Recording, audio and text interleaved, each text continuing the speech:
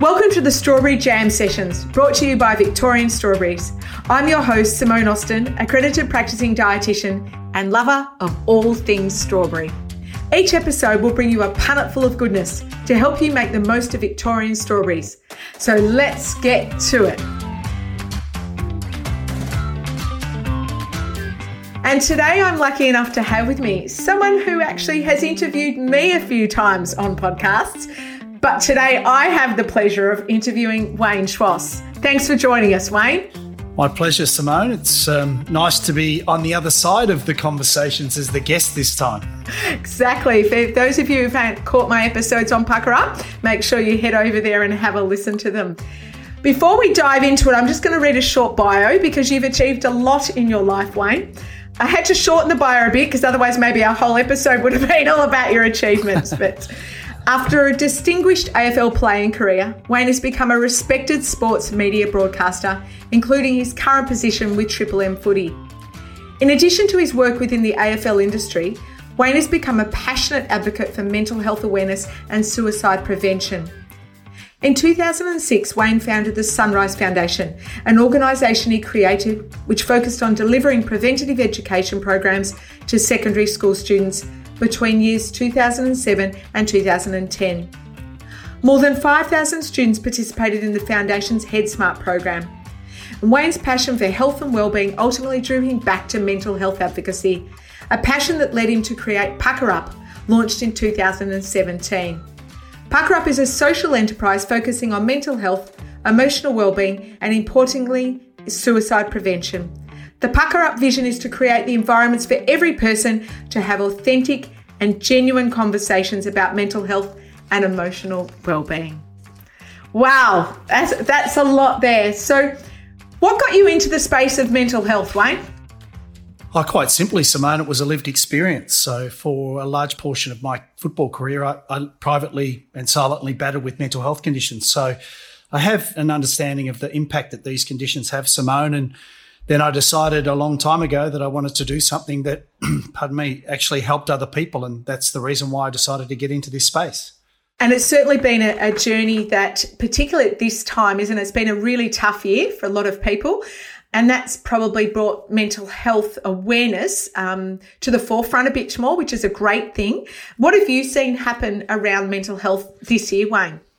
Oh, there's been quite a lot, Simone. I mean, this 2020 has been an incredible year for everybody, but especially people that have lived in Melbourne because of the restrictions that all Melburnians have had to try and come to terms with. So there's been a few things. If I go back to the end of last year, here in Victoria, I was invited to be a witness into the Royal Commission into the mental health sector here in Victoria. And I think this is important context for people because it's been universally acknowledged now that we have pre-COVID a system and a network and a sector which was fundamentally broken. And this is not a criticism at anybody who works in this space or the sector. So it was broken, it was under-resourced, and it was systematically flawed. So that context is important because what the commissioners have identified and acknowledged with the findings to be released soon is that pre-COVID we had a system and a sector that wasn't able to respond and support people who are living with mental health conditions and in crisis. You now overlay the impact of COVID on top of a sector which wasn't in a position to respond and support people in their moment of need. We now have an increasing number of people who are under stress, who are potentially living with these conditions, and unfortunately people who are in crisis. So simplistically, what I'm saying is we're not in a position to respond to the increased number of people who need professional support, which reinforces, though, the need that we need to be far more focused on prevention and early education. And yes, it's great news that we've received here in Victoria. That's encouraging, but it doesn't exclude the fact that people need support. They need to have the professional support afforded to them. They may not even be able to afford the professional support that they need. Yeah. So this is the bigger issue. We've shut down a state to protect lives, and I support that as a result of lives lost to COVID. But the bigger issue is the impact to a much larger group of people in their mental health and emotional wellbeing. And what sort of triggers should people be looking for, Wayne? Like in your work, you've become very familiar with helping people look for that. What are some suggestions that people should look for? Well, I think the best way to answer that, and it's probably the most appropriate way, Simone, is to answer that from a personal perspective. Look, I've got to say that the last 6 months from a personal and professional point of view I've experienced everything. I've had great days. I felt really positive. The futures look really good. But there have been times, Simone, where I've felt really overwhelmed. I've felt incredibly stressed. I've been worried about the future, both individually and professionally. I've been concerned about our business, whether or not it would get through. I'm pleased to say that we've done a remarkably good job in that regard. And I've felt days where I've felt really sad. So as someone who has worked in this space for a long time, but also I invest into my well-being every day, I found it tough. So the triggers that I pay attention to are, what's my sleep like? Am I prioritizing my sleep? Am I getting enough sleep? As you would know, I'm not telling you anything you don't know. Sleep is the most important thing we can give ourselves. And there was a quote recently that is not mine. It was from one of the guests of our podcast. And her name's Shelley Laslett. And she said it beautifully. She said, sleep is tonight's investment into tomorrow's productivity. And I think that's a really poignant statement. When we invest into getting quality sleep, we give our body and our mind time to repair and rest. And if we don't give it the sleep, then we don't have the energy to be productive and efficient tomorrow, especially when we're stressed. So sleep, what am I sleeping like? What am I exercising? Am I exercising as much as I normally would and should, or have I stopped exercising? What's my diet like? And the three really important components of a diet, and I've learned a lot of this from you. What do I eat? So what's the food I consume? What am I drinking? What are the fluids? But also through COVID, one of the things that became really important to me was what content am I consuming? And what I noticed was I was watching the news cycle of a morning, and we were being force-fed the COVID stats every day. And I realised after about 4 weeks, this was actually having a negative impact on the way I felt and thought. So I stopped watching it for a period of time. So I think that that's an important thing for people to think about. If I feel agitated, if I feel overwhelmed, if I have periods where I feel sadness for no apparent reason, if I'm feeling stressed, if I feel like I don't want to return phone calls or emails or text messages, it doesn't mean that I've got a mental health condition. What it means is that my well-being is starting to be negatively impacted. And that's really important because that allows me to identify, okay, what's happening? I audit what's going on in my life. And if my sleep's not to the level it needs to be, if I'm not exercising, I'm not eating well, I'm not talking to the key people in my life, if I'm working too much and not saying no enough, I can identify those things very quickly and then start to make decisions to recalibrate. And the point of doing that is that it allows me to recalibrate my well-being and get back to feeling like I've got things under control, which means that I'm inviting anxiety or depression, obsessive compulsive disorder back into my life. Yeah. Yeah. And it is about being aware, isn't it? So everything you were talking about there is you needing to be a bit aware of what you're doing. So that self-awareness and reflection. Yes. And checking in with yourself is really important, isn't it? Yeah, it is. It is. And that's not something that I think happens overnight. It comes, well, there's a couple of things. I think number one, our health individually is our responsibility. So if I want to be healthy and well, it's on me to take responsibility for that. That's number one. But then as I've grown up, grown older, perhaps matured, I've started to develop a level of self-awareness to understand what's actually happening from an emotional and a mental perspective as well as feelings.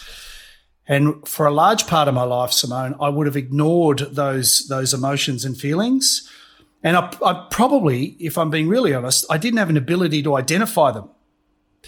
So in the last 5 or 6 years, I've spent a lot of time reconnecting emotionally. So when I feel all sorts of feelings and emotions, I actually acknowledge them. I may not understand why they're happening, but I don't ignore them. And I give myself permission to start to reflect on it and go, okay, what's happening here? Why do I think this could be happening? And the other thing that I put in with regards to a trigger is that I probably drank a bit more than I normally would through COVID. And when you drink, as you know, it interrupts your ability to get quality sleep. You don't rest properly. And it's not something that's helpful for people who deal with anxiety. In fact, it's actually quite triggering.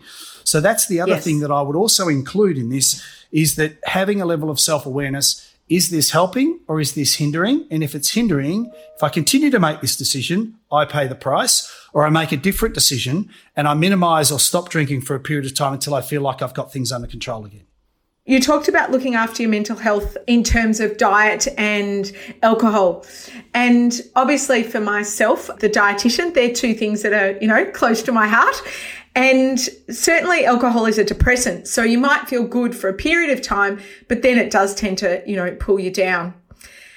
On the food thing, I know that you're quite into looking after your diet and you think about the food choices. So what are some of the things that you do there, apart from, of course, eating some Victorian strawberries when they're in season? But what else do you add in your diet? Well, I was very lucky to receive a big tray, and I mean a big tray. There were 15 punnets of these beautiful, bright, delicious red strawberries. So they did not go to waste. I have changed the way that I eat over a long period of time. And when I was an athlete, it was very heavily protein-based with a lot of carbs, pastas, meats, those type of things. But as I've got older and through education and wanting to learn more about, I've sort of moved. I'm not vegetarian. I'm certainly not vegan, and I'm not judging those people. We all make decisions which are based on our best interests. But I have moved to a more predominantly plant-based diet, eat a lot of salads, eat a lot of greens. I do love chicken. I eat quite a lot of Japanese food, especially sushi. But there was a period of time, Simone, where probably for about 4 years I didn't eat any red meat. I've started to eat a little bit of red meat, but it might be a steak every couple of weeks. I do enjoy a steak, but I'm skewed more towards predominantly a plant-based diet. I've increased my water intake, which is something that I haven't done for a long time, but I drink a lot of water. And this is just, again, it's consciously, don't get me wrong, I've got a sweet tooth and I like potato chips, not a good choice. Yeah. But I balance that. Imbalance. Yeah, I balance that with trying to make informed decisions most days where I'm consciously thinking about what I'm eating and what I'm drinking. And again, I'm not lecturing and telling people what to do. But I think that for a lot of people, we eat and we drink our way to illness. I don't want that to happen. It's not a guarantee. But what I have control over is what choices can I make today which actually help me feel better. And again, if I go back to a couple of interviews, one in particular with you, the relationship of my gut bacteria with the way that I think and I feel. And now having an understanding of the role that the gut bacteria plays within my body and the connection that has with my brain, that gives me the power to make different decisions. And that's a choice that everybody has available to them. So I choose to eat healthy or I choose to eat poorly. And if I choose whichever one I choose, that will determine the outcome. And also, if you're going to feel good, and as you said, you've got that power and you've got about 2 kilos of gut bacteria in there. So it's a lot of bacteria to feed. Yeah, you can make the choice of feeding them with lots of legumes and lentils and whole grains and vegetables and salads and also reminding ourselves that they actually taste great. As much as your potato chips taste great and it's fine to enjoy them, all those other foods can taste great too, because you mentioned that your strawberries that you ate. I bet you I had some too. If you just got a damp cloth, you don't have to wash them, but wipe them down, and you would have eaten those straight out of the punnet. How good did they taste? Yeah, beautiful. I love strawberries. I love most fruits and vegetables. Yeah, and then also I've interviewed a couple of chefs and cutting them up. I don't know if you've done this, Wayne, but why don't you try chopping them up and putting them in your salads? Actually, believe it or not. I did that last night. So I had watermelon, I had strawberries, we had lettuce, we had cucumber, mushrooms, asparagus. I love strawberries. I love strawberries for brekkie. I could have it all the time. I have it in smoothies and I do have it on salads. But the other thing that I forgot to mention is that over the last 6 months, I've always enjoyed cooking, and I cooked a lot when I was playing football because I had the time. And we hadn't had our children by that stage. And over the last 6 months, because of COVID, I was spending a lot more time at home. I think we ate Uber Eats 4 times in 6 months. But I love the process of cooking food now. I love preparing it. I love going and buying it.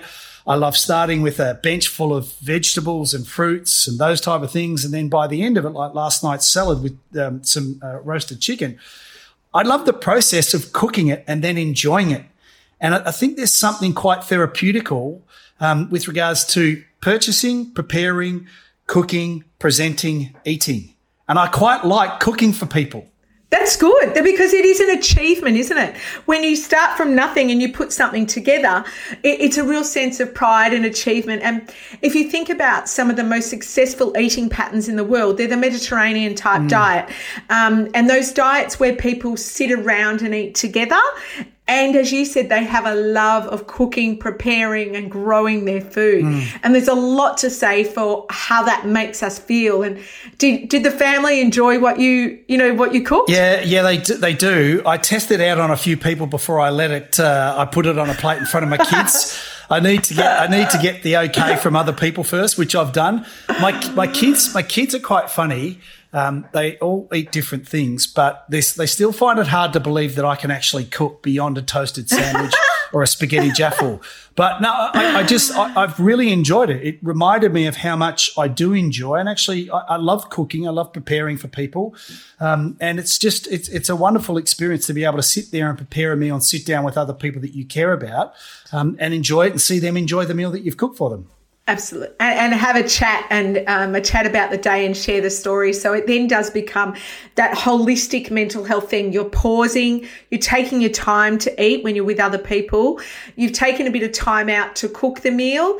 You're eating nourishing foods, and then you're sharing that bond with people when you're cooking. So it is that mental health thing from the inside out, really, isn't it? It's the whole experience. Yeah, I think food brings people together. And I think the other thing which has been really important is, we live prior to COVID, we live in a really fast-paced, stressful, ever-evolving world. And I think sometimes for a lot of people, and this is certainly my experience, we'd lost connection to having one meal together a day. And I think that's really important, that we give ourselves permission just to pause, as you said, have a nice feed together, sit down and just talk, because when we do that, we're actually connecting with the key people in our lives. But we went a step further, and that is that we just put the phones off the table, because I think, absolutely, again, pre-COVID, I travel a lot. You walk past restaurants and cafes and places where people gather. They've got food on the table. There's 2 or 3 people at the same table, but they're actually engaging with their phone.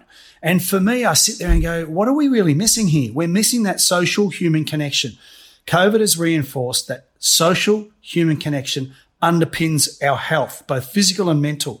And if we can give ourselves the opportunity of sitting down with key people and just enjoying the food, but also enjoying the company, it's really healthy for us, not just from a food point of view, but from a mental and an emotional connection perspective. I really believe that that's a lot of the success to those patterns of eating around the world that are where the people live for the long times, those sort of blue zone type thing. I think it's more than just the food, for sure.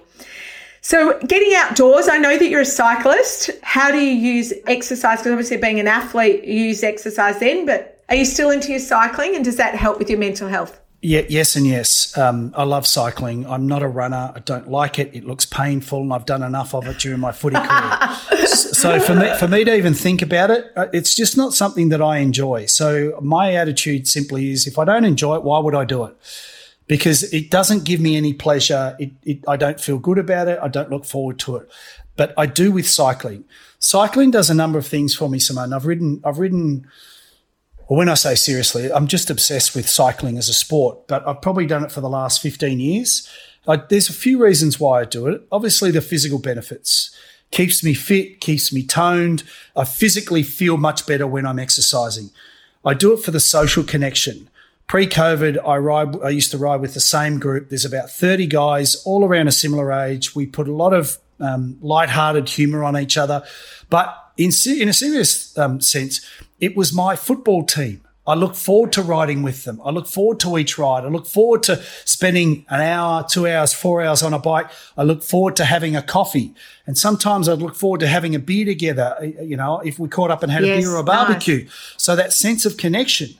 The main reason why I have ridden my bike is because it has a tremendous meditative impact on my mental health and emotional well-being. If I haven't ridden for a while, I get agitated, I get overwhelmed, and my mood can change. And what that tells me is that exercise is a really important part of my maintenance of my well-being and mental health. And the number of times that I've been stressed, or there's been an issue in my life where I didn't know how I was going to deal with it, or I didn't have a solution, I'd hop on my bike on my own. I'd go for a long ride. And I can't substantiate this, but I think it's because I'm doing something I love. I'm on my own. I don't have any distractions of, relationships or emails or phone calls. It's just me and my thoughts. And I think what happens is that gives me the space just to think. And the number of times over the last 15 years where I've had an issue and halfway through a bike ride, an idea comes into my head. And I don't know where it comes from, but it comes into my head and go, wow, that's how I can work my way through this. So it has that benefit. But one of the things that I've also realised, and I've said this consistently over the last few months, what I've now come to realise is when I'm on my bike, and this might sound strange to people, but I mean this with all sincerity, when I'm on my bike, it is the single greatest thing that allows me to tap into what I'm thinking and feeling. I'm doing something that I love. I'm not being distracted. I've got time to think, and it just allows me to go, okay, what am I thinking about? What am I feeling at the moment? And I don't know what it is. It creates space. Beautiful connection. In your brain. Correct. And it's just allowing myself to go, okay, take a deep breath. Where am I at? What's going on in my life? What do I feel about it? What do I think about it? Do I need to do anything about it, or can I just sit with it? And I always feel better once I've ridden my bike. And I think it's just become such an important strategy or technique that I use, and I'll continue to use until I can't ride a bike anymore. Absolutely. And it's one part also is the endorphins that are produced when you move your body in any way. But I think also a really important point was that sometimes we just have so much going on that there is no space or room left in the mind to actually have any creativity thinking. And by going out on your bike, you're actually creating space and room for your body. You've actually given yourself, like in a meditation, your brain a chance to actually think about something or work through something without 4 million other things coming in. So 2 other questions. We're going to change the topic just slightly. I want to know what your favourite pre-match meal was at footy, and probably now, do you have a cycling one? But what was your favourite pre-match footy food? So every Friday or the night before a game of football, I would cook I'm probably going to get in trouble for this, but a cream-based chicken pasta with garlic, spring onions, peppers, and I'd have that with a healthy loaf of garlic bread. I'd devour that, and then what I would do is I would have a medium-sized Toblerone, and I'd have 2 bottles of Powerade, and I did that for as long as I can remember. Well, it had you playing pretty well. Yeah, well, you played very well. No, thank you. It worked. It was just a favourite meal of mine. I've cooked it a couple of times over the last 6 months. I like the sound of the dish. The pasta dish sounds good. You can maybe keep your sports drink. I don't think I need that bit. I'm not about to run about 14 Ks, but you know, for your output, everyone needs different things, don't they? And your output at that time is what you needed. And my question that I'm certainly asking everyone is, what is your favourite way to enjoy Victorian strawberries? I've got 2. And I'll go with the second most favourite one first, because it's probably a little bit unhealthier. But I like to cut up strawberries and then put a couple of big scoops of vanilla ice cream on top of an evening.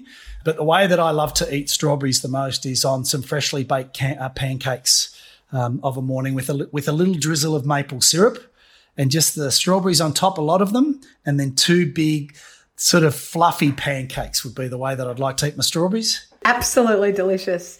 And Wayne, if people are looking to get some help, where should they go?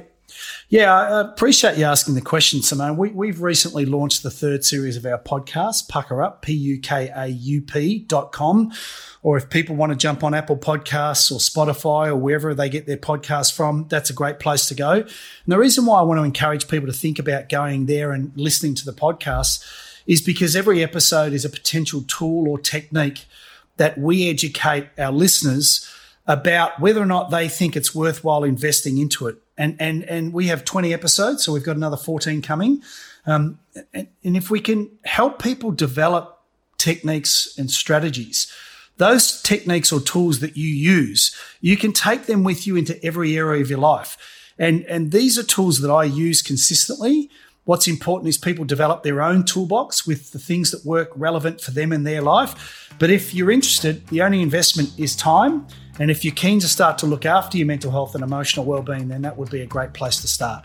Thank you, Wayne. And key there is prevention as well. So we all have mental health. Don't think that mental health is somebody else's issue. We all have our mental and our physical health to look after. So thank you, Wayne. It's been a pleasure like always, and I hope to speak to you soon. Look forward to it. Thanks again, Simone. Thanks for joining us at the Strawberry Jam Sessions. If you've enjoyed this very delicious podcast, please let others know by rating us wherever you listen to podcasts. And there's plenty more strawberry goodness where that came from. Simply head to vicstrawberry.com.au. Until next time, I'm your host and strawberry lover, Simone Austin for Victorian Strawberries.